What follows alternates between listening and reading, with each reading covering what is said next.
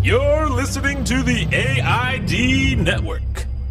Good morning, friends, and welcome back to another episode of Comment Below on the AID Network. I want to let you know that today we talk exclusively about Game of Thrones, not only the series finale, season 8, but the voyage, the journey that we went on with these characters for the last 8 seasons and 74, 75 episodes. So it's a Game of Thrones only episode with Connie, Sean, and myself. Wanted to give you a heads up in case you haven't seen the finale or you're still working through the series. Get on top of it. When you're done, come back, break the glass, and this conversation will be waiting for you. But just because Game of Thrones is over doesn't mean the fun is on Comment Below. All summer long, we're going to be playing the summer movie game, as well as a brand new fun series of episodes where we pick one series, one movie, one franchise, one actor, one actress, and go on deep dives, breaking down the pieces, the parts of how these stories were told and the creativity and the art form behind it all. You hear that by showing up each and every week over at the AID.network to find the newest episode of Comment Below. And if you're having fun listening to creatives talk about pop culture and how we enjoy it as fans, but also as creators, make sure you please tell a friend or leave a positive comment wherever you're listening to the show today. Available on 10 different podcast platforms. We need your help to help the show grow and to keep it around for a long time to come. What do you say we get started with our deep dive, looking at last night's series finale and 8 great years of Game of Thrones?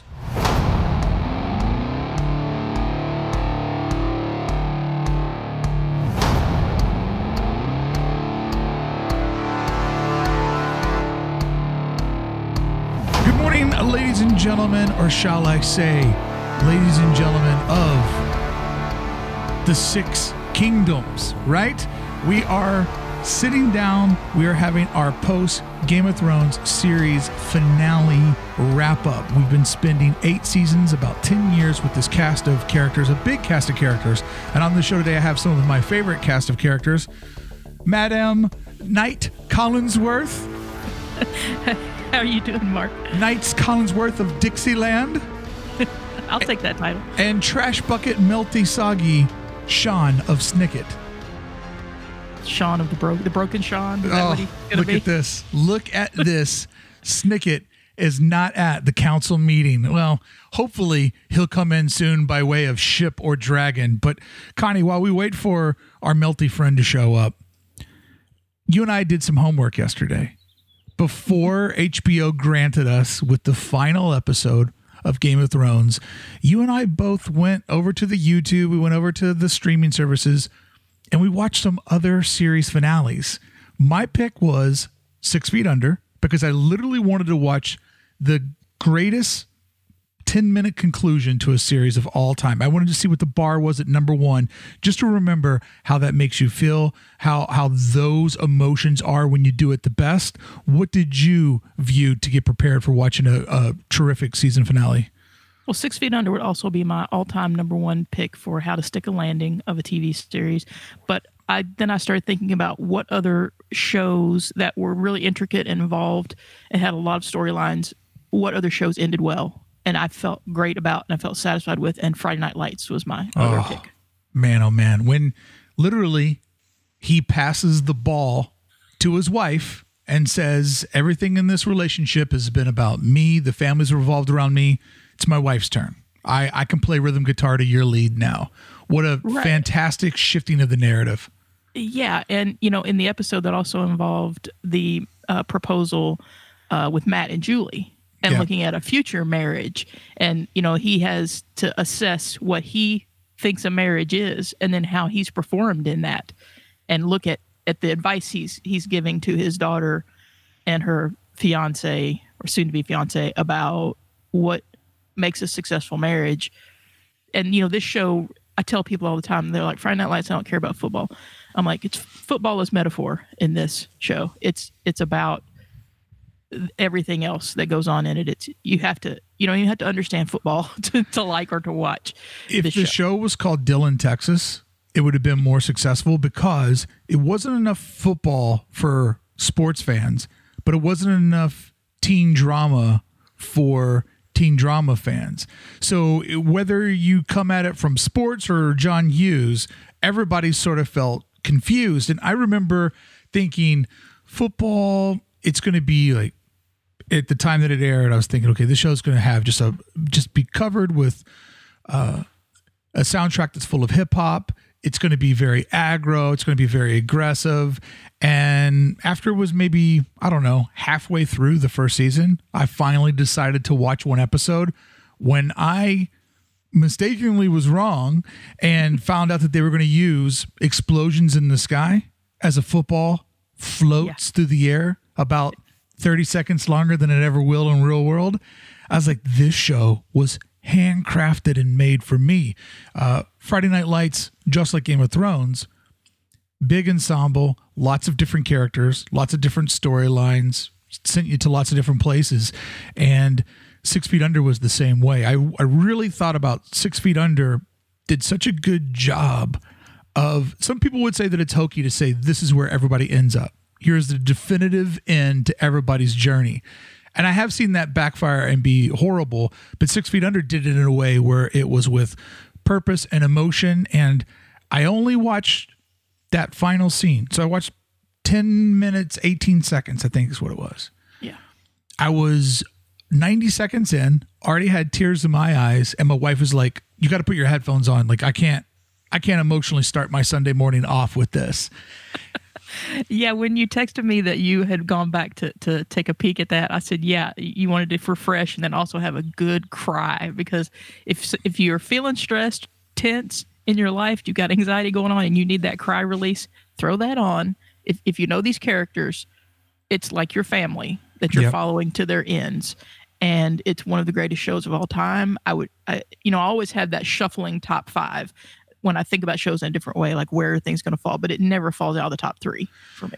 Yeah, it's up there for me too.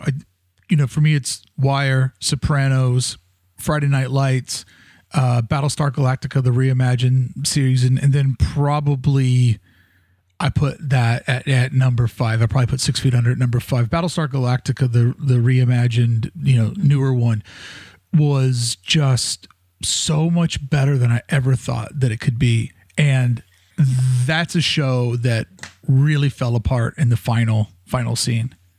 I didn't know what was going on, where they were going. I had to go back and rewatch episodes right after I watched them to go, am I understanding this? Yeah. It got too out there, so it did not stick its landing at all. But I did enjoy the ride, which is what I'm going to say about Game of Thrones. For me, but we're not going to go into that now, but I started thinking about the ride as I was watching the finale. Yeah, we're waiting for Slimy from House of Trash to show up. And then the guy in the wheelchair got here faster. So, we will have a guest appearance for one of the cast members today. As you know, I live in Los Angeles and I had one of the cast members come by. So we will have a celebrity stop by on the show this morning. I think though, and you and I were talking about this just right before we hit record, one of the things that I'm going to miss about Game of Thrones, and you really nailed it when you were telling me this, is that it was a community show.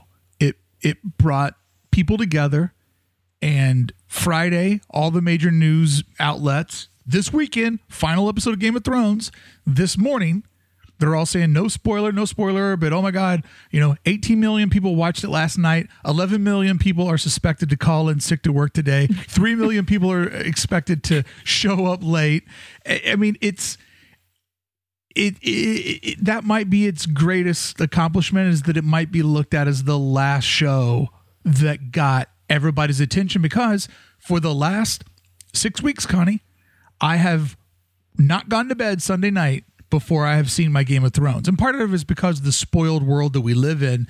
Everybody's just buying for content and views, that I'm afraid of waking up and finding out that, the 3 dragons, Huey, Dewey, and Louie, have all died, and I'll be heartbroken. But there's something about, like, last night, my wife knew what it meant to me, and she said, you know what? Dinner's done. Go ahead and watch it. So she pulled out her laptop. She did work. I put my headphones on, and I watched it about 6:30, 7 o'clock out here when we get it. We get it at 6 p.m. And she knew what it meant for me to ride that wave as soon as possible. And that's very, very rare in today's world, that you would watch a show right out of the gate or watch it live. I'll tell you what it means to me and to Stacy is my father has been in the hospital for about a week, and we've been taking him food because, hospital food is garbage. And so we take him food. And for the evening, I was like, in the afternoon, I was like, okay, if we go at this time to take the food over to Dad and visit for a little bit, we can leave and get back in time for Game of Thrones. Like I'm scheduling my elderly father's hospital visit around. And so we're over there and I'm like, okay, Dad, here's your food. And I'm looking at the clock and I'm like, all right, Stacey, we got to go. We got to get back. We're going to get there in time because I don't want to be late. I don't want to miss it. I don't want to be behind. I don't want to take a chance of somebody texting in on me and get ruined. We used to do this every Sunday night or every Sunday afternoon. We would go to my wife's parents' house. And you've been there before, big basement bar, like house that's just designed to entertain the family. And it would get to be about 7:30, 8 o'clock, and everybody's still talking. I look over at Beth and go, woke up this morning and grabbed myself a gun. She's like, yep, all right, we're Sopranos. We got to get in the car. And, I was like in my chair at 8:30 waiting for it to turn 9 o'clock. And like a Dumbo, not watching The Wire at the time. I was like, who wants to watch another cop show? Well, you bring up The Sopranos, and I think it's a nice bookend. I hope that it isn't a bookend, but it seems like it is. Sopranos, HBO gave us the first water cooler community show. Yeah. Everybody you knew watched it. Everybody that you knew what was up, watched it. You talked about it. We couldn't wait to talk about it. We went through all the seasons. We waited during the gaps. We waited through the bad seasons and the storylines that were dropped and left and went nowhere. And HBO didn't do that again until Game of Thrones. Yeah. So that comes along. And then now it's, again, the same thing, everybody having feelings one way or the other about the last season and the finale. I do love that before HBO, and I remember them doing this at other times, before they show you that big, epic last episode, they do that montage of like, don't worry, we've got other TV shows coming your way. And as for somebody who makes their living off of a subscription service, I'm like, oh God, HBO. I understand the panic of like, but Watchmen's going to be good too. And we're bringing back the Deuce one more time. So if you liked The Wire, we got David Simon over here. Like, I love that they just like, we're going through that whole montage of don't worry, Pretty Little Liars is coming back. Even though the book was only like, we're already past the book. We made up some more shit. Yeah. And they chose good timing to drop the Jesse Pinkman Comes to Westworld trailer in last night to have people, Breaking Bad fans go, oh, but wait a minute, maybe I won't cancel my HBO because here's Aaron Paul into a show that I kind of like but was feeling like maybe it's going away. Oh, maybe I'll stick around to HBO. Let's also talk about this. Something else that makes it relatable from a content creator's perspective is that Game of Thrones is done and now thousands of YouTubers are without a job. I mean, think about how many channels and careers were built off of doing wrap-up videos or Easter egg videos, or one of my favorite channels, and I recommend everybody subscribe, Alt Shift X. His summaries of each week of Game of Thrones is such a crucial part of my watching experience because it, you relive the good moments, and he does a good job of, he's the guy that goes back and says this little throwaway line that kind of felt familiar to you and made your spidey senses tingle. That's an exact line from season 3, episode 7, when the two characters shared this moment. So it's amazing how they do such a good job of pulling that all together. But yeah, so many different content creators have rode the back of Game of Thrones and literally attached their channels and their whole network from this. So a guy like Alt Shift X, my wife goes, what does a guy like this do after Game of Thrones? I'm like, well, he'll just follow the next complicated series like a Westworld or, whatever movies are coming out. And, we'll get to this in a little bit when Bucket of Trash from House of Slime shows up. But there's a lot of openings where this isn't the last of Game of Thrones that we see. Wait a minute. Do I hear the dirty dragon? Ah! Ah! Ah! Do I smell trash? Do I see seawater forming into the shape of a man? The king has arose. Sean Mort, welcome to Comment Below. It's nice to be here. Hi, guys. How you doing? Doing great. So glad you showed up for the council meeting in the Dragon Pit. Thanks. The small council, yeah. I heard Westworld and my ears pricked up. I wasn't even supposed to be here, and I just heard Westworld going on somewhere 8 hours away, and thought, well, I'll talk about that because I fucking hate the show. But man, that trailer last night was amazing. I'm sorry if you've already talked about it, but fuck me, I am 100% in now. How have they done that? We Dicks. were talking about how HBO, right before they show you Game of Thrones, they gave you that montage of the please don't cancel your subscription montage of all the things that they're working on. Good luck with that, guys. All right. Well, let's begin our official dive in right now. I just want to know out of the gate, hate it, love it, or indifferent. Connie, you go first. Connie of Dixie. I'll just say for me, the finale was fine. It wasn't great, and I'm not going to shit on it. It was just fine. Whatever that tells you. Bucket of trash, House of Slime. Wait, what are we talking about now? Because I thought we were talking about Sneaky Pete. Is this what is this? I feel like we're talking about a different thing. Game of Thrones, bro. Oh, right. Sorry. Oh, shit. Yeah, you know what? We skipped a week, didn't we? So this is where it is. So I'm all a bit weird on time because we covered like episodes 1 to 4, right? And then we missed out 5, which was just a real fucking barrel of trash rolling down Skid Row. And then this episode did everything that it could to redeem that, and yes, actually paid off a load of good things. So I enjoyed it, but I can't forgive any of the things that happened last week. So actually, it was a fitting end, but it feels like we missed something. It feels like they missed something. It's weird. You pretty much took the words out of my mouth with a little bit less spit. Last night was a good conclusion. It was a good wrap up. I didn't cry. I didn't feel overly emotional, and I never had that moment where I like jumped out of my seat because my jaw had just hit the ground and I was shocked at what I saw. However, you really saw them trying to be like, hey guys, like there's a reason why Dany went crazy, right? Like we've been telling you this the whole time, right? Like we were just blind by our faith of her to not realize at that moment that she is somebody that is capable of wrapping out a nation of people and just destroying whomever that is in the way of her goal. So it was a lot of sort of like backloading programming and almost apologizing, which is wild because this has all been done and edited and sitting on a hard drive. It's not like they saw our reaction a week ago and then went out to the Dragon Pit and filmed a new finale. Like it does feel like they filmed that ghost thing at the end, though, where he's patting the dog. Yeah. They might have filmed that at the end. I think that was my hand. I think they CGI'd like me in there for that shot. But exactly, it did show a little bit of like an apology or self-awareness, or I guess the kids call that meta. You think? I feel like they did everything that they thought that they were going to do. It just doesn't really make any sense. I just feel so... and you're right in everything that you said, because I'm not disappointed. I'm not annoyed. I'm not angry. I'm just like, this is one of those average shows now. This is Lost now. I wouldn't go that far. I wouldn't go that far. No.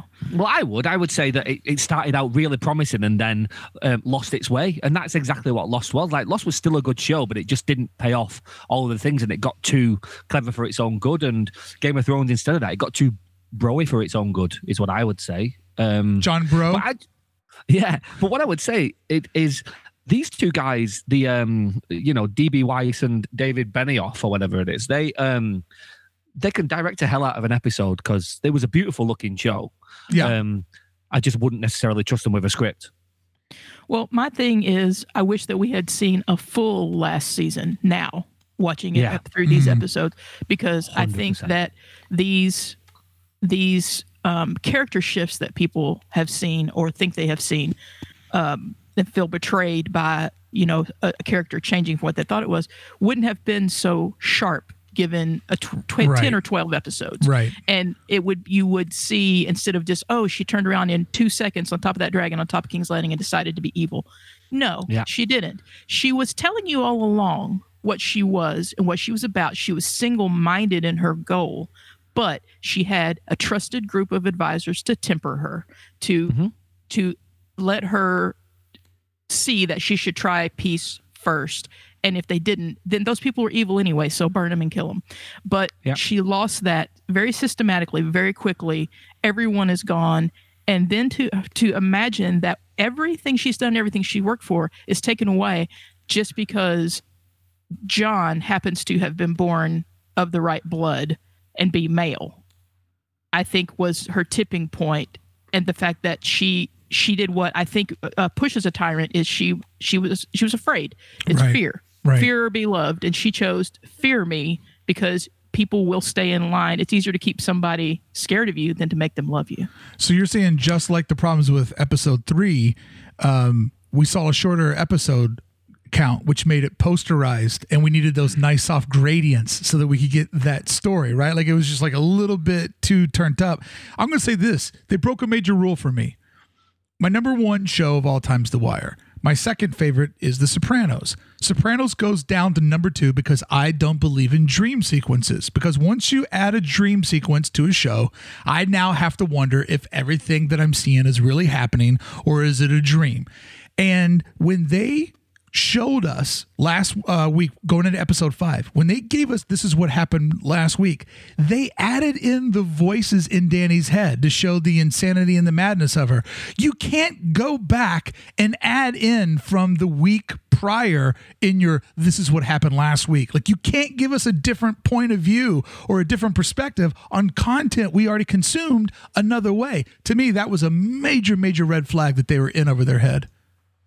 Yeah, the turn just made no sense. Like you knew that it was going to happen, or I knew that it was going to happen. I just didn't understand the justification for it. And then when you heard the After the Thrones thing, where the director explained what happened, it was a different thing to what I thought it was anyway. So it was just like, you haven't conveyed this very well in the episode if you're having to explain it afterwards, and it's the only explanation that makes sense. I really don't want to keep ragging on them because it's just been a really frustrating season. I just would have really liked, in the same way that Connie says, I would really like to have seen all of the things be paid off in the right way, because I think that the story works. And the Danny thing feels like a disservice, like they just didn't quite have enough time. And they obviously, I don't know what decisions they've made, but they've made the wrong decisions with her. The main problem for me, really, like, this is more egregious, is who the fuck is Bran Stark? Like, who are you? What are you? Like, what are your powers? What do you do? Like, nobody cares about him, and he's the guy who's in charge. And it's like I'm sure in the books, I ain't reading those books. I couldn't be less interested in Game of Thrones now. Like, I'm done. My watch has ended. I just think the books probably care about him, and if this is what they're going to set him up to be, then there'll be a justification for it, because he writes and writes and writes, and he writes things from people's points of view, and it makes sense. But the show couldn't be less interested in Bran. Sean, he wasn't even in a whole show. We have a celebrity who showed up today. As you know, I do the show from LA. We have a celebrity from Game of Thrones who showed up. It's Bran of House of Broken. The Broken. Yeah.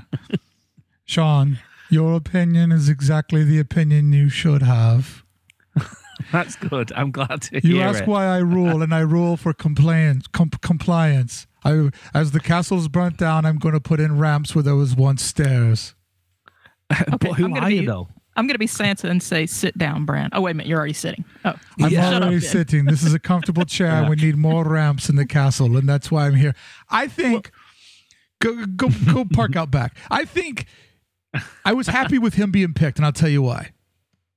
Because he's indifferent. Like he said that he doesn't want to rule. He knew all this stuff that was going to happen. He let it play out because that's what needed to happen. Like, in a weird way, I was good with the piece of Bran taking it, because it furthers the narrative that we thought the whole time we were watching it. I thought it was a competition show the whole time. Like, I thought it was an 8-season competition. You get sent home if you can't make that week's dish. But what ended up happening is when the throne literally got melted in front of us, it wasn't a competition to see who could rule next. It was the demise of this sort of power and the beginning or the birth of a democracy, and people starting to vote. And so I think that when you look at who embraces that sort of like, I don't have an agenda for myself. I don't have kids to pass it on. I don't have a lot in this, so I can actually rule and be somewhere in the middle with my beliefs. I thought that he was a good pick. But once again, this is like making the last episode of Game of Thrones is like trying to make the next Star Wars, right? You're gonna let a certain amount of people down. So I thought it was the safe play and the neutral play. You've just explained Bran better than the entire 8 seasons of the show did. So this is the problem. I have no problem with Bran being on the throne. We need to know more about him, and the showrunners don't care about him. And it's just like, yeah, he is the perfect choice, but also, who are you? Well, I don't like the way that Tyrion explained why Bran should be there. Agreed. What's more important than stories, the best stories. He doesn't have the best story of the people setting up there. I mean, if that's the criteria, it's going to be Sansa or Arya probably next over him. And why didn't nobody just say, shut the fuck up, imp? Like, you're the prisoner. You're going to die now. Why are you talking? The rules are, Sean, the rules are if the prisoner comes up with an idea, then 6 kingdoms have to follow it. Oh, that makes sense. I can see that as well. It just, they took a lot of liberties. And they did. They really did. I didn't really enjoy them. So, I think, though, that with having Bran be the king, and with him not having a direct heir because I guess his balls fell off when he fell from the tree. That you found out yesterday. Yeah, that new news to us. Lot of. How does Sansa know that? Did she try? Sansa just put him on blast in front of everyone too. Like, yeah, you can't get hard. Calm down, Dickless. So. Brand of the Dickless. Brand of the broken dick. But with his brother's called Dickon as well. It was Rickon, wasn't it? Shit. Having another broken person, Tyrion, as the hand of the king, I think that you're sort of saying that these are the people that have kind of experienced the most. They're in the most neutral spot to take over, to sort of relaunch the kingdom system and how it works. I also think, though, that when you think about it, when Bran became the three-eyed raven, he was kind of comatose for a couple of seasons. But it's almost like if you had that much new power and wisdom flowing through you, it would make you numb for a while. And I think what we have seen is slowly his self-confidence. And, when we watch all these superhero movies, there's that moment of them sort of getting used to their new realization of self. But he has had a very subtle confidence. He hasn't said a lot, but he's said enough to allude to he knows where things go. He knows where things play out. And already a sign of a good leader, he has the power to change the future, and he knows that he shouldn't. So he kind of let things happen around him, which I would say is kind of like when George Washington came to America, he could have made himself king, and he didn't. He realized that there was a better play. And, the true test of a man is give him power and see then how he behaves. I think that's all fine and well, but I don't think the show showed us that. I think that we were told that, and I don't think that's enough. In the same way that they turned Dany without really justifying it, I think that they upped Bran without really justifying it. I think that there's a difference between saying something's going to happen and actually showing it. Like, that's not plot, that's not story, that's not character development, that's just foreshadowing something. And I don't think that that's quite enough. But listen, it is what it is. It goes down as in the annals of one of those disappointing final seasons. It's like if I was saying this to a friend the other day. It's like if Walter White just continued to be a chemistry teacher for 5 seasons, and then with 3 episodes left, shaved his head and became the one who knocks. And I'm just like, it makes absolutely no sense. It's crazy to me. But instead, people have to suffer because, they just wanted her to be a baddie. I feel really weird about it. Really, really weird. Well, let me ask you guys this. I'm a bit checked out now. Let me ask you guys this. Do you feel satisfied? I mean, I know that you're upset with the last season, but when you think about when you met these people 8 seasons ago, nearly 10 years ago, when you met these folks, and now where the living members ended up, do you feel like it was a worthy journey, like it was worth your time to watch it? Because I always judge a show on how it ends, right? Because Connie, you and I had a big disagreement about the final of Mad Men, because to me, there should be a very important reason why I'm shown this section in somebody's life. And it should be that I find them right when something big's happening, and I ride this conclusion with them, and then I say goodbye to them once this chapter and their story is ended. Do you guys feel like there was a reason to go on this journey? Did it pay off? Did you see a journey? Or do you feel like it was just an arbitrary amount of time that you spent with them? I feel like the journey for this show is outside of the show. It's like what you and I were discussing before Sean showed up to the meeting today. That for me, what I've come away with this morning thinking about it is I enjoy that I talked with friends and strangers for 10 years about this show. That almost everyone that I knew watched this show, that we all had. It wasn't just like a show where you were like, yeah, I watched that, and we, went on. We had very deep, passionate discussions about this. And so many of my friends, like, we relate this show to, like, we all have a Varys, as my friend Mary has said. There's so many Varyses around, she's realized in her life now, Are you sure she wasn't saying virus? Maybe. But we all know people like this. And when when you can relate a journey you've been on a TV show to, like, your real life, that's a win. But when I can, like, have something that I'm enjoying, I'm entertained by it. I was entertained for 10 years to the best of entertainment. Did it stick the landing? Did it do what I wanted it to do because I'm so passionate about a couple of characters? No. But I feel like this show was always about the Starks from the beginning to the end. It's like when you and I talk about Mad Men, it's like people are like, oh, Mad Men, Don Draper. And it's like, no, for some people, this show was about Peggy, or it was about Peggy and Don's relationship. Character assassinations at the end of a show also happened in Mad Men, so, and I don't look badly on that. Joan was one of the greatest characters ever, and they completely destroyed her character, and they weren't in a rush, and they did that. So for me, it was more about, like I said, Game of Thrones is like a thing that lives for me outside of the fact that I maybe was disappointed with who ends up on the throne or how quickly they wrapped it all up. If they had a few more episodes, I would, in my mind, like to think that we felt better about it. But still, it's you can't take away what it did and what you felt about it for 10 years. For me, I can't. I'm not that quick to drop something I care about. I mean, they could have did 2 more seasons and did one season where it ended with the fall of the Night's King, and they could have did a way better at pacing that out, telling that, like, maybe he wins around, they win around. Like, that could have been a solid 8 episodes. And then the fall of Cersei into the evil rise of Dany, that could have also been a season. And to cram all of that in to 6 episodes, under 10 hours is a lot. It's a lot to fit it in there. Yesterday, a friend of mine, we call him William of Cobra, he wrote me and said, predictions on how it all... Do you mean Varys? Our Varys. Is what you mean. Okay. To predict how it all... He said, what's your prediction on how it all ends? And I wrote him, and I have a screenshot of this text. I said, I'm going to go with the disappointing way that it's been and say that nobody gets the throne and it gets destroyed, and in the end, greed wins. And when the throne started getting melted, I said, this is a weird show in that we didn't get any of the things we were promised. We thought we were going to see somebody get the throne. We kind of did. Then the throne gets dismantled.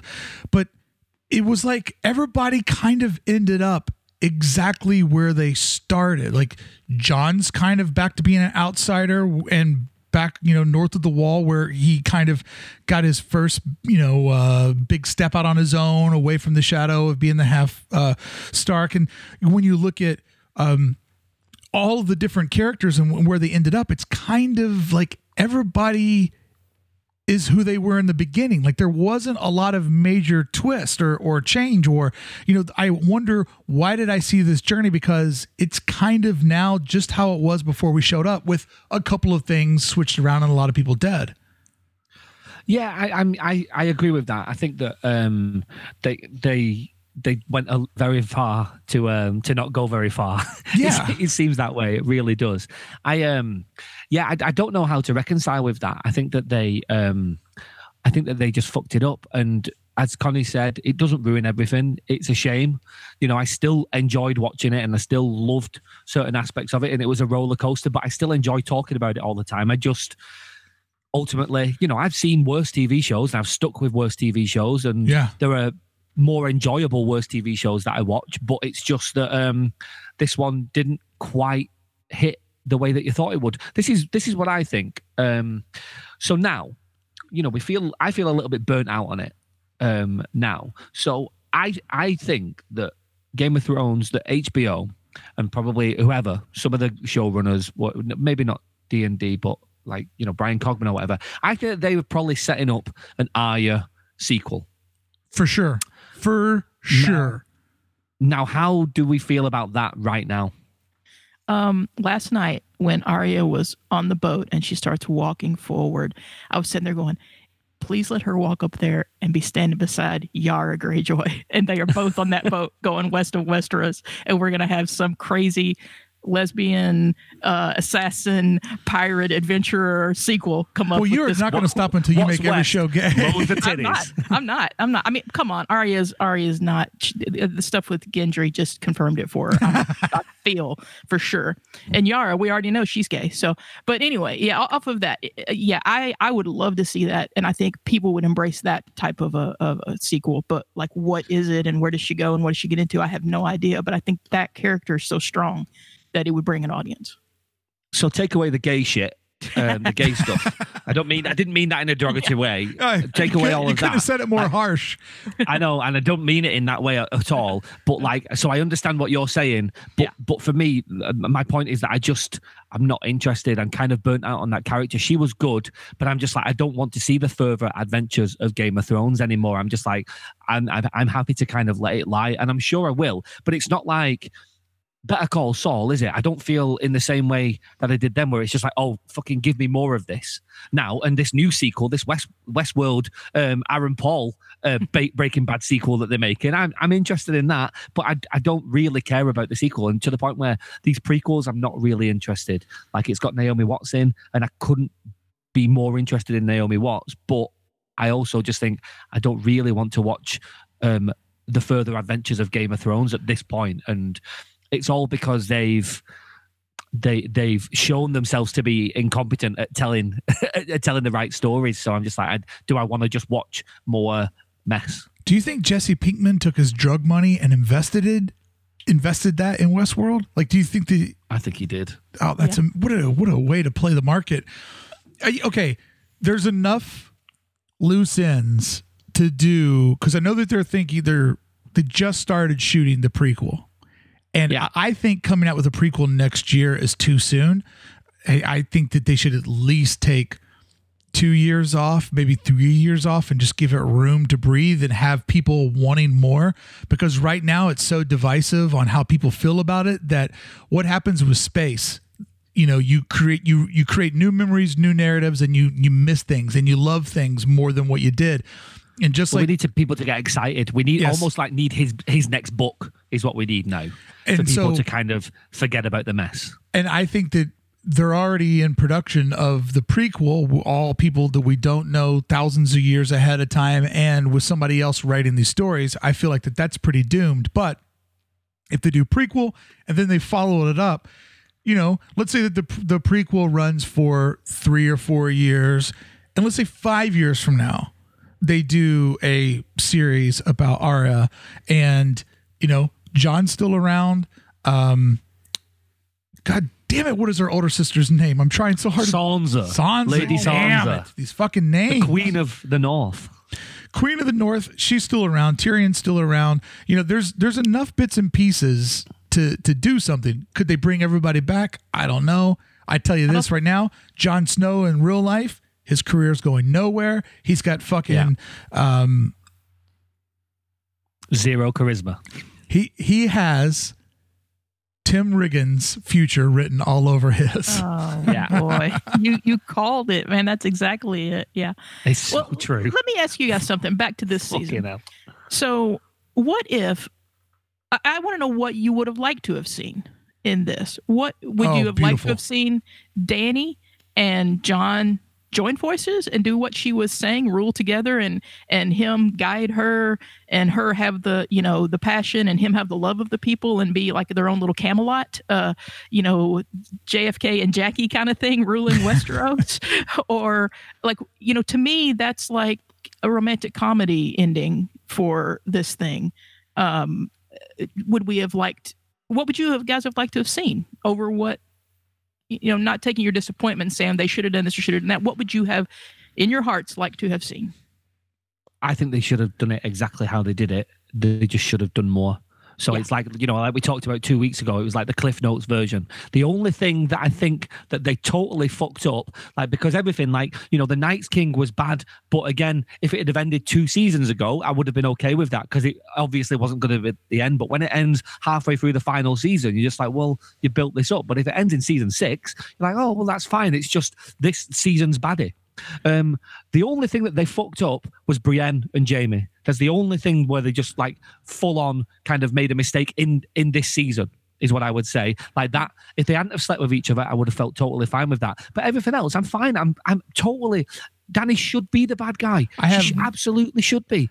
But it just should have happened last season, and we should have known about it. I have one thing that I would have liked to have seen them do differently.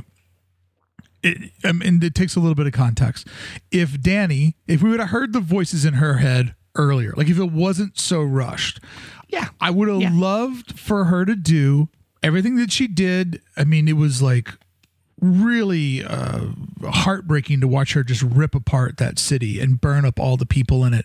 And if we knew that she was struggling more with the madness, I would have loved to see Jon and have that confrontation with her. Like, what did you do? How are you capable of all of this? And then she says, I can't trust myself. And she commits suicide. I would have loved to see her take out another person that stands in the way of free people, which is herself, and realize that she's gone so far that she can't control herself. I would have much rather see her take out her own life versus being murdered by Jon. Well, I was discussing this last night with Stacey. As soon as it went off, I said, Daenerys wanted to break the wheel. She wanted to free everyone. She wanted to change the way things were done. And guess what? She did that. Just not in the way that she planned on doing it. Yeah, you're right. It happened. It happened.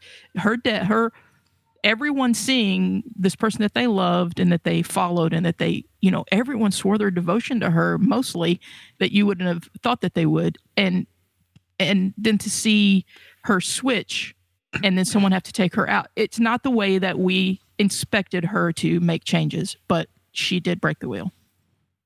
Yeah.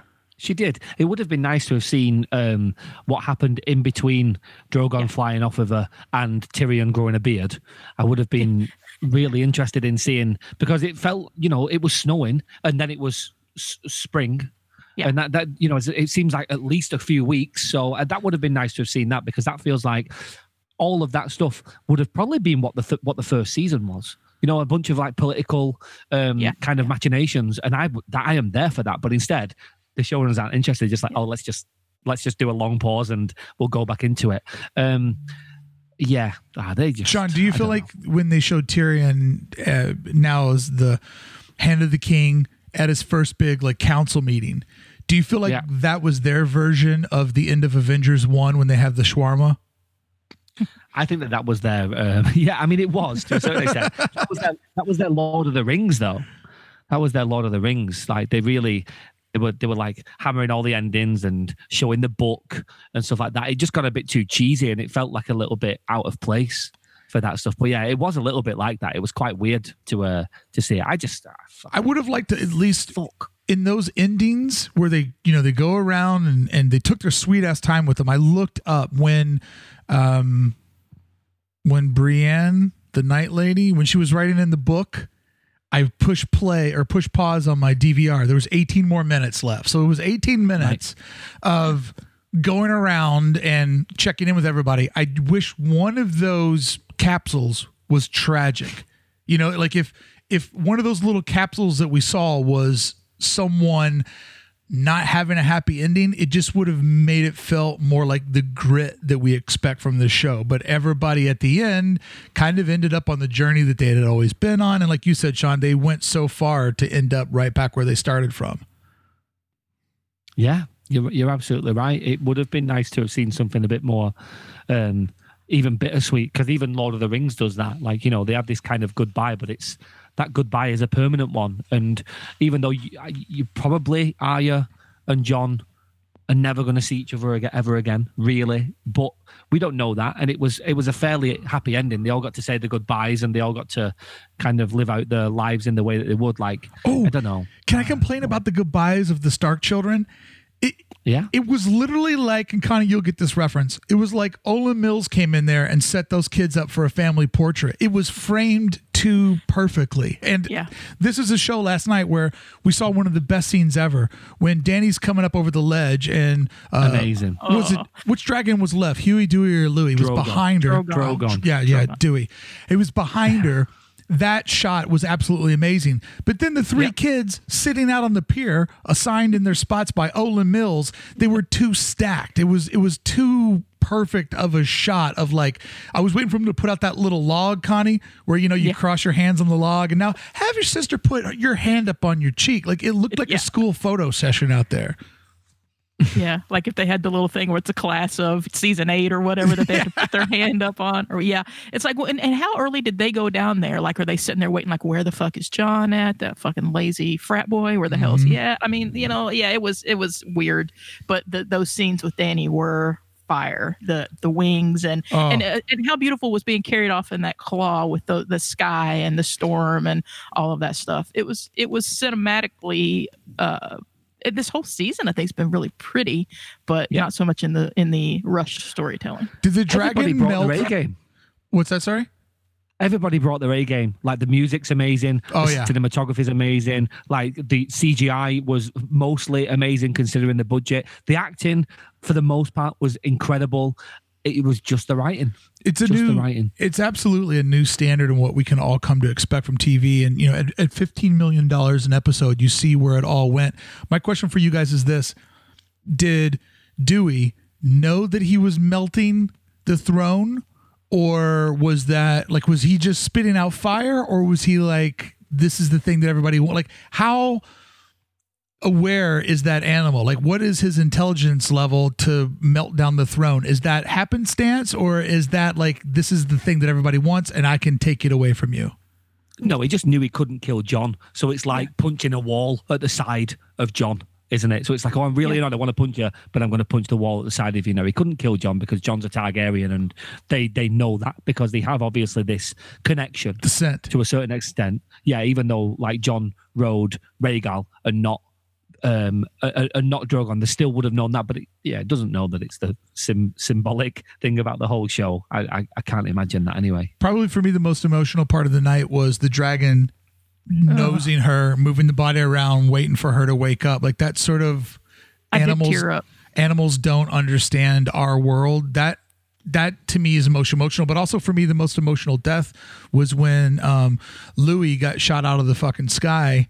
I mean, that was super emotional, like, because he's just sitting there flying one day and then boom, one through the chest, and then to add insult to injury, the one that pierced him through the cheeks there, like that. To me, seeing that dragon just collapse in the water was the hardest loss of the season. I hate seeing animals die, even if it's a fucking robot CGI one.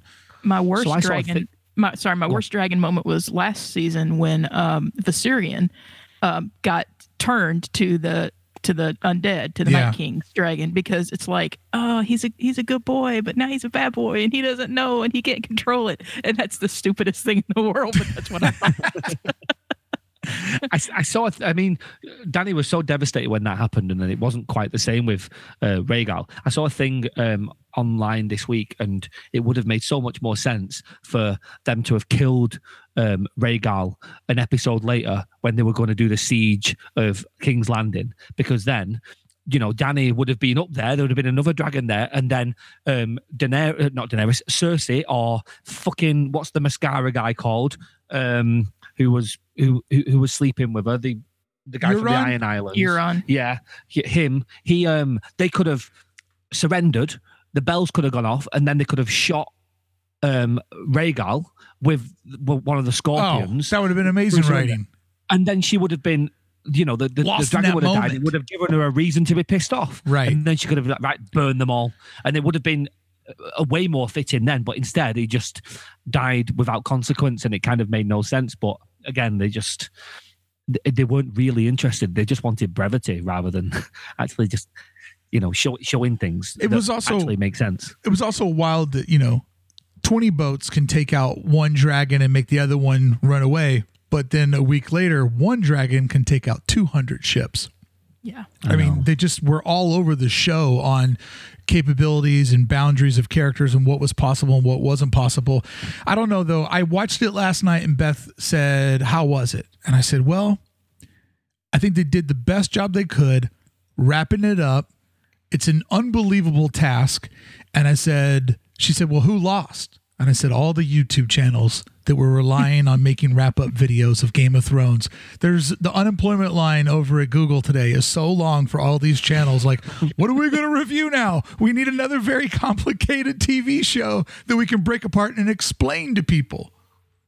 How long do you think the podcasts can stretch out and last that are devoted to Game of Thrones before the interest goes away? Like, how long do you think they can keep that gig on the podcast going? If I was a full-time Game of Thrones like content creator, I would be straight up into like, hey, there's 1 million people that didn't want a last season. Let's make our own on the podcast. Like, I would be trying to tell news stories and keep that fucking party rolling, man.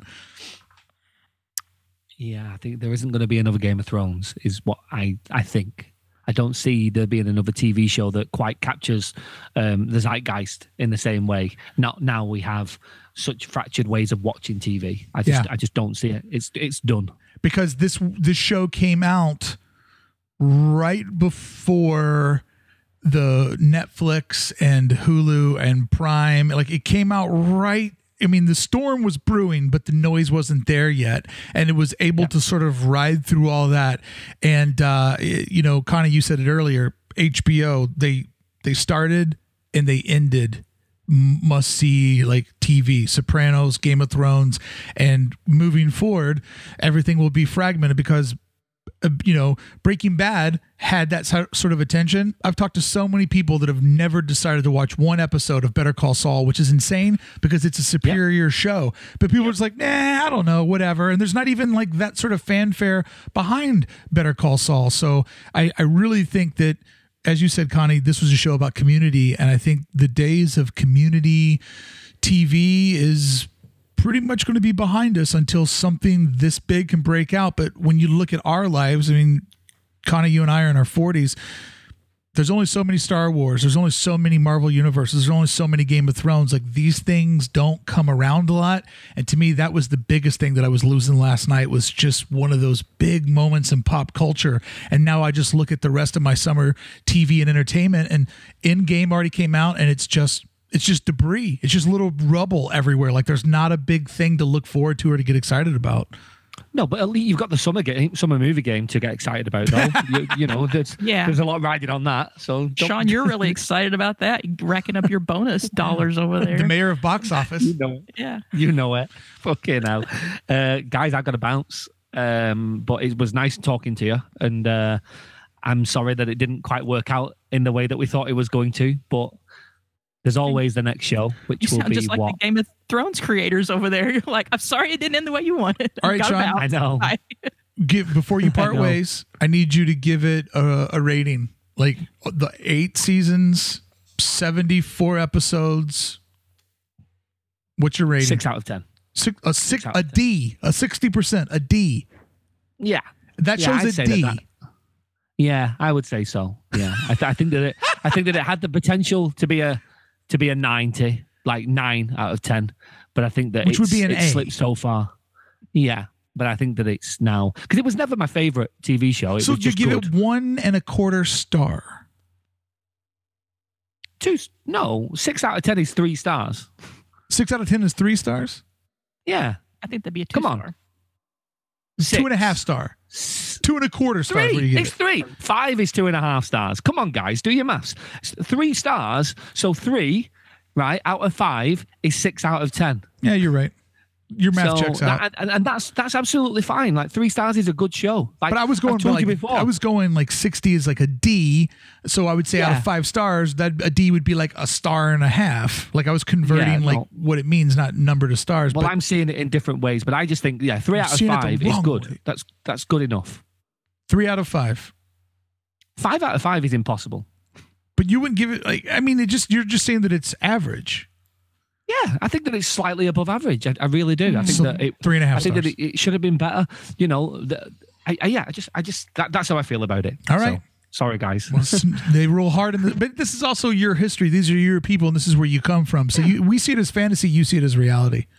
Exactly. You know, they could have told it better, but they didn't. So, well, thank you with so that much, bombshell, Bucket of I'm out. Slime from House of Trash. It was so nice to see you, and hopefully there's another Game of Thrones. We'll talk again. Fingers crossed. Yeah, we'll see. I'll see you in a couple of years. All right, later on. Take care, Tell me guys. what's west of Westeros. I will. Bye-bye. All right, Connie, that was one of the dumbest opinions I've ever heard, and I'm so glad that he's gone. You're a dick. Oh, hey, sorry. Hey, friend, I want to introduce you to a fun, fully customizable product that you can make for your clients or for your customers. I'm talking about custom printed notebooks from our friends over at jackprints.com/circle of trust. And I mean fully customizable. Pick your interior page styles, choose between blank, lined, or grid. Choose the size of your notebook, pocket size 5.5 inches, pro 7.5 inches. Choose your stock, economy gloss, regular gloss, uncoated, black, craft, pearlescent. And the best part, you can put up to 5 different designs all in one order. Print up to 5 different designs on the same stock, size, and page style, all at no additional cost. And upgrades. Choose your upgrades to finish them off. You can get them done in bundles where they'll take the notebooks, 3 different designs, 4 different designs, wrap them up for you, or you can even add in custom pages if you want to put an inspirational quote or more of your artwork throughout the book. I'm telling you, you can create this and make it your own, and there's 0 watermarks. People don't know where it's printed. They don't know who made it. They just know that it came from you, and it's wrapped with your creativity and your design. Start your custom notebook order today. jackprints.com/circle of trust is going to help you save money, and with real customer service, free online proofs, and free ground shipping, plenty of room to make a profit or to stay on budget. jackprints.com/circle of trust. We just lost King of Bucket Trash.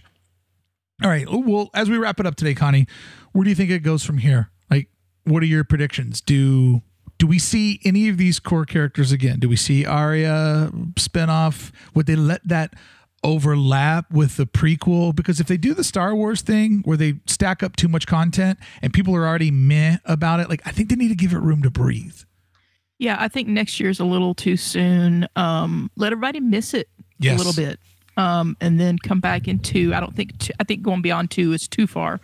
But people, like we said earlier, a year and a half between shows built up the excitement for us. We could not wait for each of these seasons to come back. People were like, when is Game of Thrones coming back? When is Game of Thrones? Oh, next summer, I think. Oh, but you didn't lose your interest. No. So 2 years, I think. I think they've already canceled out one of the prequels. I heard that they were planning on doing, but the one with Naomi Watts, yes, is a go and already filming, and I'm going to watch that, and I'm interested in it. Sure. So I will come around for that. As far as a sequels are tough. They are very rough historically. I don't think that if they did an Arya, sails off like people are thinking, I don't think that we revisit and see any of the Starks or any of the other. I think we hear about them. I think their legend and their myths live on, just like the previous stories that fueled Game of Thrones. But I don't see that we go back and revisit any of those people. It's a bad move for someone to make. It just makes you want for the original. Let's play fantasy, entertainment guy or gal, person, human.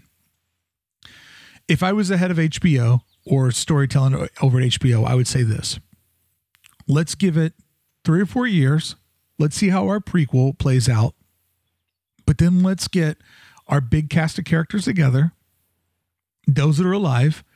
Let's really flesh out some new villains and some new obstacles. Let's get together, do a big filming session, and release Game of Thrones movie that's about 2.5 hours long. Release that. Take a year off. Second movie. Take a year off. Third movie. Like, tell a big story. Tell it in 7 hours, 8 hours. Divide it up and just do what Marvel's doing what Disney's doing, where 1 year you get a Star Wars movie, next year you get an Avatar movie. Get it all together, tell a big story, break it up into 3 slices, because I think that a series moving forward would be dangerous but if they did it as a miniseries or a series of 3 movies, that people would show up, people would go crazy for it, because unlike a lot of things in pop culture, this show has a cultural footprint. Like, people feel attached to these characters. We know their world. We know their kingdom. You look at something like Avatar. Nobody cares about Avatar. Nobody relates to that. Nobody I couldn't tell you one of the characters' names if you put a fucking gun to my head. Like, I know that they're from Pandora and that's a music streaming service. That's all I know. And they're called the Avi or Gave or Ave. But if you look at Game of Thrones, like, it has that cultural footprint. I think that maybe what we're seeing with with Deadwood might be a trial run for how to keep the big series going in the future, but not have to have all the star power and people commit to something more than what they want to do. I think Deadwood is a trial run. I'm looking forward to the Deadwood movie, but at the same time, I'm going to then be upset when that is gone also. So, if they just end it and we got the series and then we get this wrap-up movie and it's over, I'm going to be upset with that. But I still want to see it. I still want to see those characters. So I think there's an interest in Game of Thrones. But I wish they would do it like the Marvel, like the MCU. Now that I'm almost done with that, I'm down to 3 movies left. Man, your dedication to watching is admirable. I mean, you are my fucking hero. We've, in like 2.5 weeks, we've done 19 movies, I think. Let's say that I live longer than you. Yeah. I'm going to stand at the foot of your grave like John Hughes, but not John Hughes, like John Cusack. But instead of having a boombox over my head, I'm going to have a little TV over my head, and I'm going to be playing one of your favorite shows, and then I'm just going to throw the TV in the ditch with you and be like, there you go. There's a TV for you to get on the other side. Man, please do that. And that'll be epic. I hope that happens. I mean, I don't want to die, but that's going to happen. That'll be great. Do it like that, because as I'm watching through these movies, I'm enjoying the fact that, and the way that I'm watching them is through the story, not release order. So I'm enjoying seeing players and see players. I'm thinking Game of Thrones, actors and characters dip in and out of the movies, and then I know that I got a big Avengers team up coming. Oh, so that would be amazing. And you're absolutely right. Yeah. There's enough there to do a standalone, like, because if HBO wanted to, they could release 2 or 3 Game of Thrones canon movies per year. This one's about Arya. This one's about Sansa. This one's about Hot Pie. Like, they could totally do that. And then you're right, build it up to that moment where Jon comes back to help out this. I mean, you're right. There's enough there where they could do that in short bursts. Yeah, we see Arya's standalone story, and then maybe, someone else's, Tyrion, we follow with whatever intrigue he's getting into, and then they join back up. Now, they can't do everything because there isn't enough of those side stories that hold enough character interest, I think. But a lot of the threads that they left dangling, maybe that's why they left them dangling. Like what's going on in Dorne, or we still got the lady that I can't think of her name, unfortunately, that Cersei put in the dungeon to watch her daughter die. That whole people. What happened to the Dothraki were just down there on the docks, like chit-chatting and stuff. We didn't find out where they were going now or what they were doing. Or I mean, it used to be impossible to get them and their horses across the sea, and now they just go everywhere, fucking courtesy of FedEx. Yeah. So let's have a few rando adventures by players we know and love, and then let's all join back up for some epic things every once in a while. If they did this universe and they opened it up to going back in time and like going before Game of Thrones and stuff, the guy who played Aquaman, who was the head Dothraki, Jason Momoa, Yeah. If they did a movie about him and his rise to power and sort of like telling the story of the Dothraki and how they became the most savage fighters, like that would be amazing to see something like that. Yeah. And who doesn't want to see dragons? Let's go back and see some of that original dragon tale, I guess there's no other dragons, so Drogon is going to be the last of his kind, but maybe not. I mean, they thought they were gone once. Is this TV's equivalent? Now, I know that there's a different hierarchy in entertainment and the way that we look at things, but did we just watch TV Star Wars? Like, is Game of Thrones TV's equivalent to a Star Wars or Marvel Universe, Harry Potter, Game of Thrones? Is it at that level? I think so. I mean, it's as good as or better than some of those properties. I agree. And It's why, I mean, that's the thing when people are like, oh, I'm done with this show. I hated it, the ending. I didn't like this season. I'm done with it. Then you know what? You never gave yourself over to it anyway, and they gave you enough to be attached to it. They gave you enough to make you care about it, obviously, because so many people feel so passionately about one character's turn. That tells you something. Yeah. Is it a failure that people, did you fail that character and the people watching, or did you give them something for 10 years that they invested in and were hurt by? How many people wanted to see her actually win that throne? But you know what? Maybe in their mind, it wasn't the best story to tell. There was definitely enough passion there and enough obsession over it to where whether people hate the last episode, last 10 minutes, last season, the community they built and the passion they built, that's the real achievement of the series and what HBO was able to accomplish. And when you have this many podcast and YouTube channels and TV appearances and people breaking it down and us doing an emergency recording because we wanted to cover this and let, our community feel like that they got to watch it with us and hear our opinions on it. Like, that's the real win. And for somebody who gets up every day and tries to entertain an audience, it's like, I decided to leave design and become a full-time podcaster when I realized that the connection that I was making with people, going on flights, riding in cars, walking dogs, hanging out in the emergency room with people, getting them through long work days, making Fridays more fun, making them cry when bad things happen to me or the cast of characters, and making them happy when somebody on the show wins a success. Like, that connective tissue, that is the most valuable thing that a content creator could ever have. And at the level of Game of Thrones and HBO, that means an insane amount of popularity, fan base, loyalty, but it also means money and ratings and survival for a lot of people to keep their jobs. AT&T now owns HBO. It's a little bit of a different company. I hope they guard the throne, the melted throne. I hope they guard it well, because this really is a gold mine, and it could be taken away with a couple of sloppy moves, or it could go on to be one of the greatest things that we watch for the next 20 years. Yeah, when I made the similar decisions to stop the print mafia stuff and throwing so many things against the wall and seeing what sticks and focusing on one thing, and then also deciding that what I enjoyed doing was trying to tell a story for a longer time, which is what I do with my work with Coulter, is try to tell a story of visuals to go along with music to an extended group of people, and then hear their feedback about it and see what it means to them, and, have a longer, content creation for someone rather than just random bands that I'm doing one thing for here and there and other and never building any sense of community with anyone. It's like we've built a sense of community there around someone. I'm not telling those stories. Coulter's telling those stories, but I'm putting visuals and helping make a connection with the people who enjoy that stuff. And content creating is really hard. You and I both know that from podcasts. I can't imagine on the level of Game of Thrones. Well, the part of the story last night, obviously, the dragon, dealing with Dany, like that whole nature, not understanding humanity thing, that's a weakness for me. That's why I can't watch most Disney cartoons. But the part of the story that really resonated with me and felt like it was talking to me as an individual, and it made their world seem similar to mine, was when Tyrion gave his monologue about story.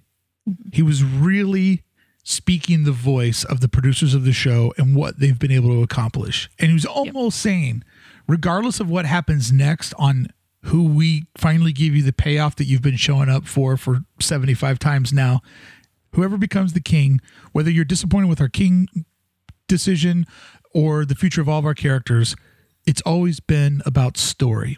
And that's what people care about the most. And that's why you've been showing up each and every week, every season, even when we needed to take 2 years off at a time. That to me was the heart of the show, and them saying thank you and saying this is what it's really about. We're going to give you your grand finale, but what it's really been about is the story. And like you said earlier, these are people that we know. We have people, you watch something like this and you think about it. And I had a breakthrough in 2017. I'm not a big fan of our president, but I thought about it. I'm like, the moment that I saw King Joffrey die, I was relieved, and then I was saddened because how much I was going to miss hating King Joffrey. And I had this moment, I go, but if Trump goes away, what will I do with all my time? Because I hate him as if it's a sport. And what would my life be like without my dictator? So I think that maybe I'm in love with the guy, even though it's a love of hating the person. And so I think when he gave that monologue about story, that really spoke to me and on the mission that I'm on. And you know, you and I, a lot of time when we talk about things, characters that we love, we talk about a hero's journey. Mm-hmm. And I think that that little moment really sort of brought home, this is what they are trying to accomplish, why we showed up. And then once they got that sort of narrative out of the way, like, all right, here's your grand finale, you dorks. Yeah, I totally agree. That I'm not going to hold we've said it a bunch of times during this episode. They rushed it. I don't know what led them to say, let's just shorten it down and cram it all in. I wish they hadn't done that. They rushed it. But I'm not going to hold that against everything else that I got from this. I'm just not that quick to dismiss. I'm just not. The fact that the last couple of episodes had a few things wrong with them and they were rushed and the point of views were a little skewed. It doesn't ruin, it's like when you have a kid. That kid's going to disappoint you in life. That kid is going to do things. When you're older, they're not going to marry the person you think they should marry. You're not going to like who they date. You're not going to like the decision they made, the clothes they wear, the music they listen to. You still love that kid. But Connie, okay, let me ask you this. Because you and I understand this because we've had jobs that are very similar to the Game of Thrones producers and creators. At that level of success, and that level of financial success and having that much creative control, because really every artist at the end of the day, you want control of your art. They had all the control that they could need. And I know money doesn't bring you happiness, but money does bring you financial freedom and peace of mind. So these guys are done struggling in their life. They're sending their kids to the nice private schools. They've paid off their homes. They have retirement funds. So money's no longer in the way. They have all the creative freedom. I wonder what makes an artist at that point say, I'm sick of doing this. Like, I mean, I could tell you from personal experience. Go ahead. Please explain to me why they didn't want to do it anymore. There must be, they're just done with it. They can't put any more energy into it. They don't see any other fulfillment for them from it. And it's great and they love it, and what they did will stand the test of time, but they have to get out. They've got other things they want to do. They don't want to do this for another 2-3 seasons. They can't see themselves getting up every day and going and doing whatever it is that person, that those two guys do every day involved with the show. It's had to be a personal experience that they just don't have it in them anymore. I mean, I could understand driving to the set, leaving their beautiful gated home and their nice leather chair in their car, climate controlled, driving down Sunset Hollywood Boulevard. Like, I could understand in that commute going, when this castle shit's over with, I would really love to tell a story about this. We got a call from Lucasfilm, and I think that this is the part of the Star Wars story that I could tell really, really well. The Knights of the Old Republic and sort of the what is it? The legacy that led up to the Jedi, or sort of the chivalry or the guard of that universe. Like, I could understand wanting other challenges, but I don't know, man. I think it takes a certain kind of artist or a special kind of artist to be able to walk away from that level of success when the world is saying 2 more seasons. What do you want? When do you need to do them? How much? It will throw all the chips your way. Just make more. And you go, no, I've had enough. I think that takes a special kind of person to walk away, because you and I have walked away for reasons, but it's never been because of too much success. No, certainly not. And, maybe I would have thought maybe there's internal strife. Also, maybe it's 2 people, that's why a band can't stay together. It's why a 2-person design team can't stay together. At some point, your personal growth leads you to say, I've done this now and I don't want to do it anymore. And maybe I don't want to do it with these particular people because we've done the best we can do with it. And maybe they don't want to be the show that went on 2 seasons too long. Well, there's a move there of leaving when everybody, because one of my favorite things about That Thing That You Do, Tom Hanks is the band manager. He always makes the band leave the stage with the audience wanting more. They want to run out and play another song. He goes, no. You always leave them wanting more.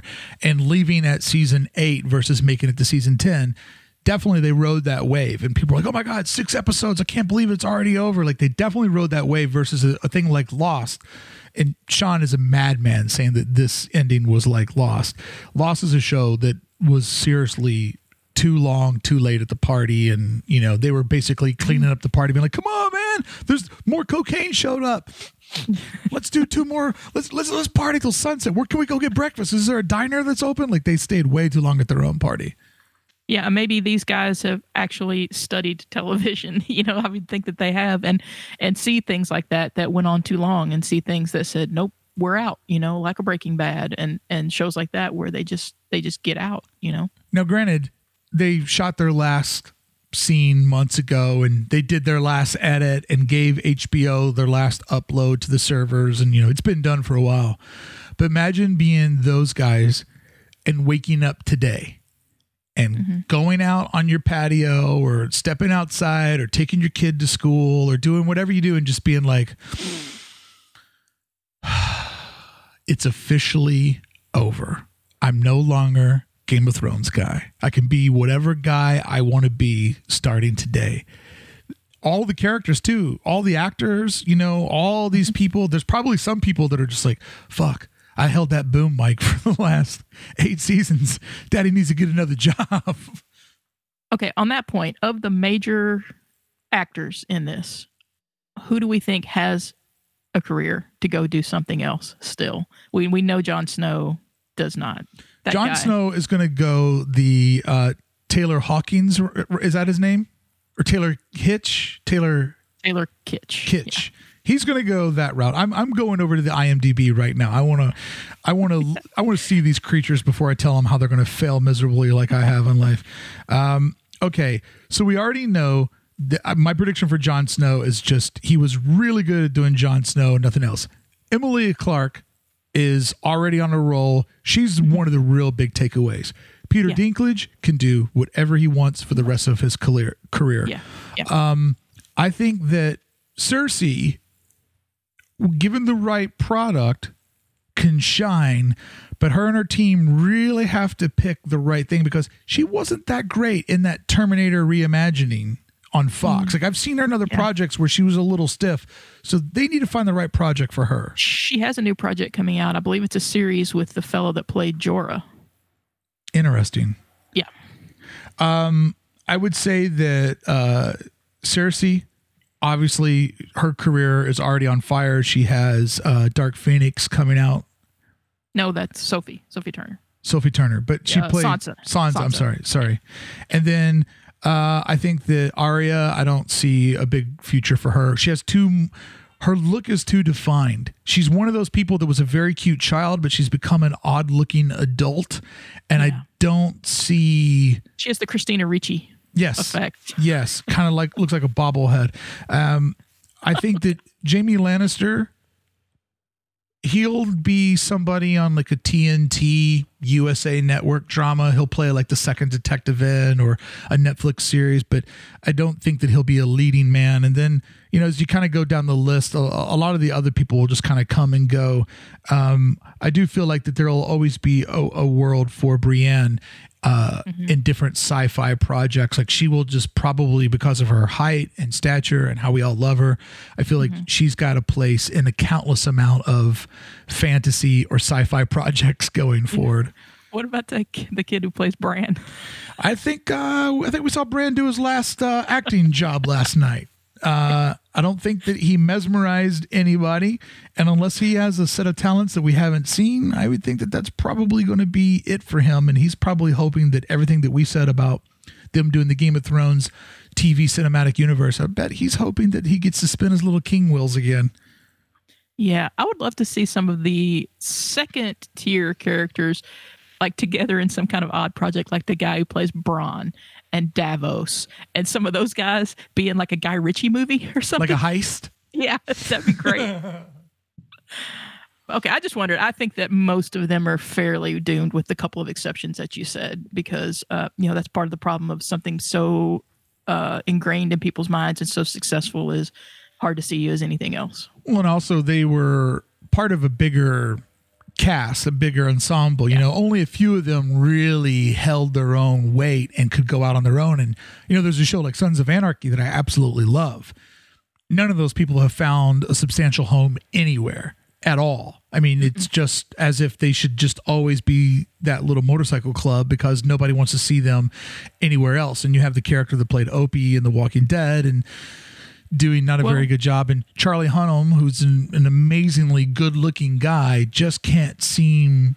I mean, Hollywood keeps trying to put him in things, but he just cannot find that role that he's right for. Maggie Siff has been fairly successful going into Billions and other things. But she already had something going on before Sons of Anarchy. But Billions, that's a whole other conversation for a whole other episode. It sure is. Well, Connie, I think we covered it from every angle possible.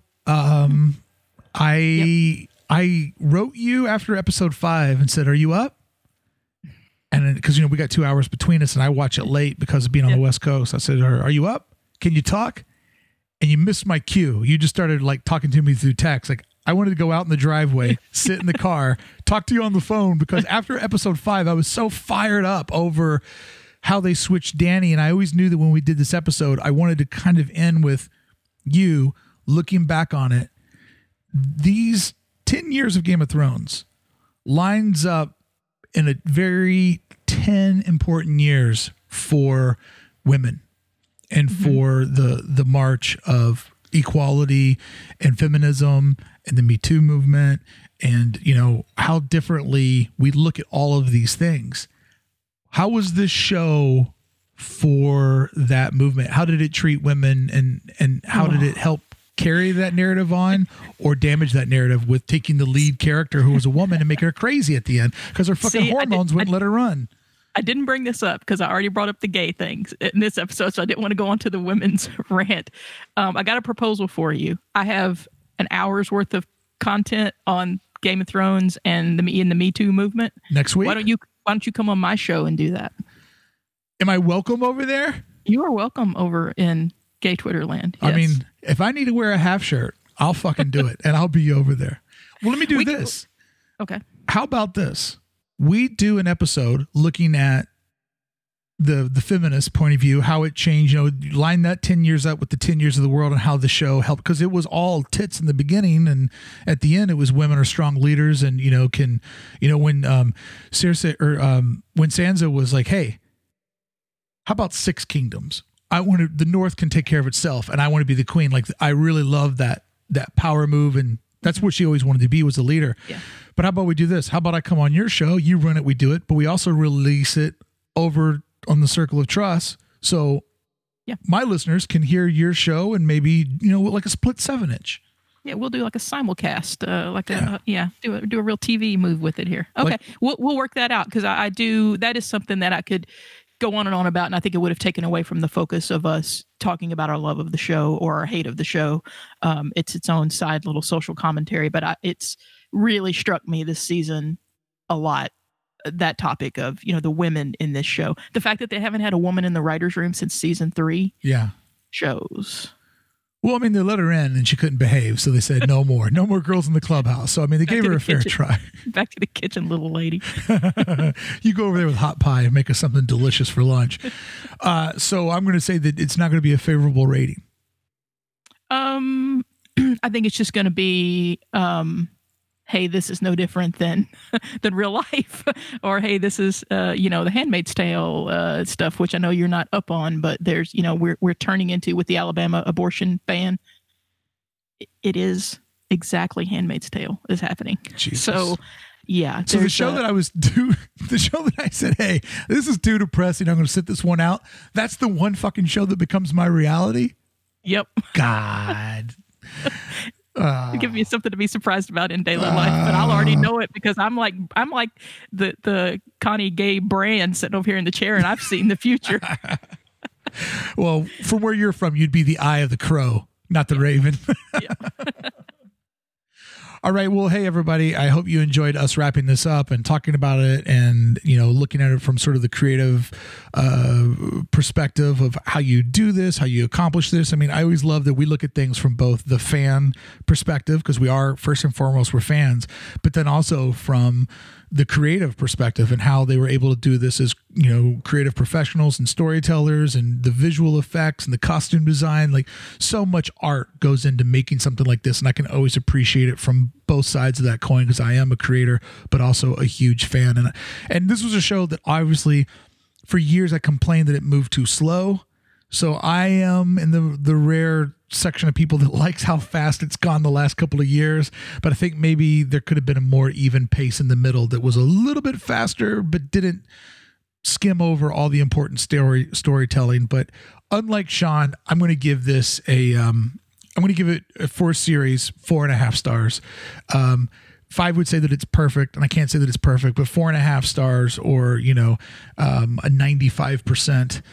Or a 90%, an A, not an A plus, not an A minus. I give it an A because of its achievement, its fandom, its footprint in the cultural universe, how it pushed TV further. I love the characters. These are people that I feel like I know. I now miss these people.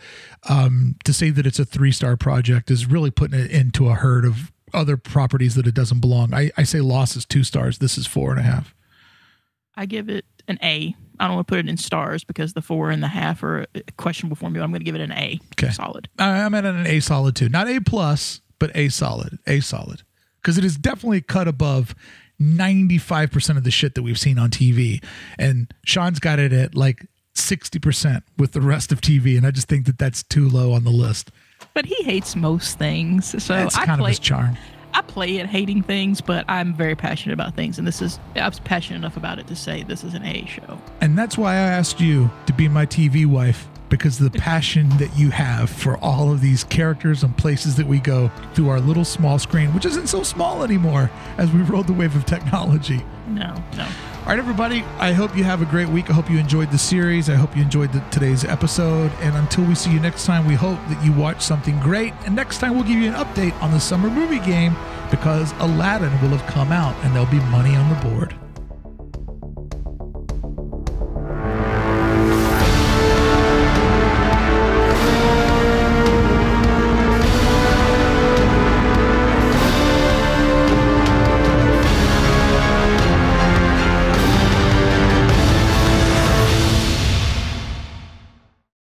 Similar to mine was when God damn it. What is Peter Dinklage's character's name? Tyrion. You've only heard it and said it like 5,000 times. They don't roll off my tongue. All right. When Tyrion, right? Tyrion. Sorry, God, I'm having a hard time. When Tyrion gave his monologue about story,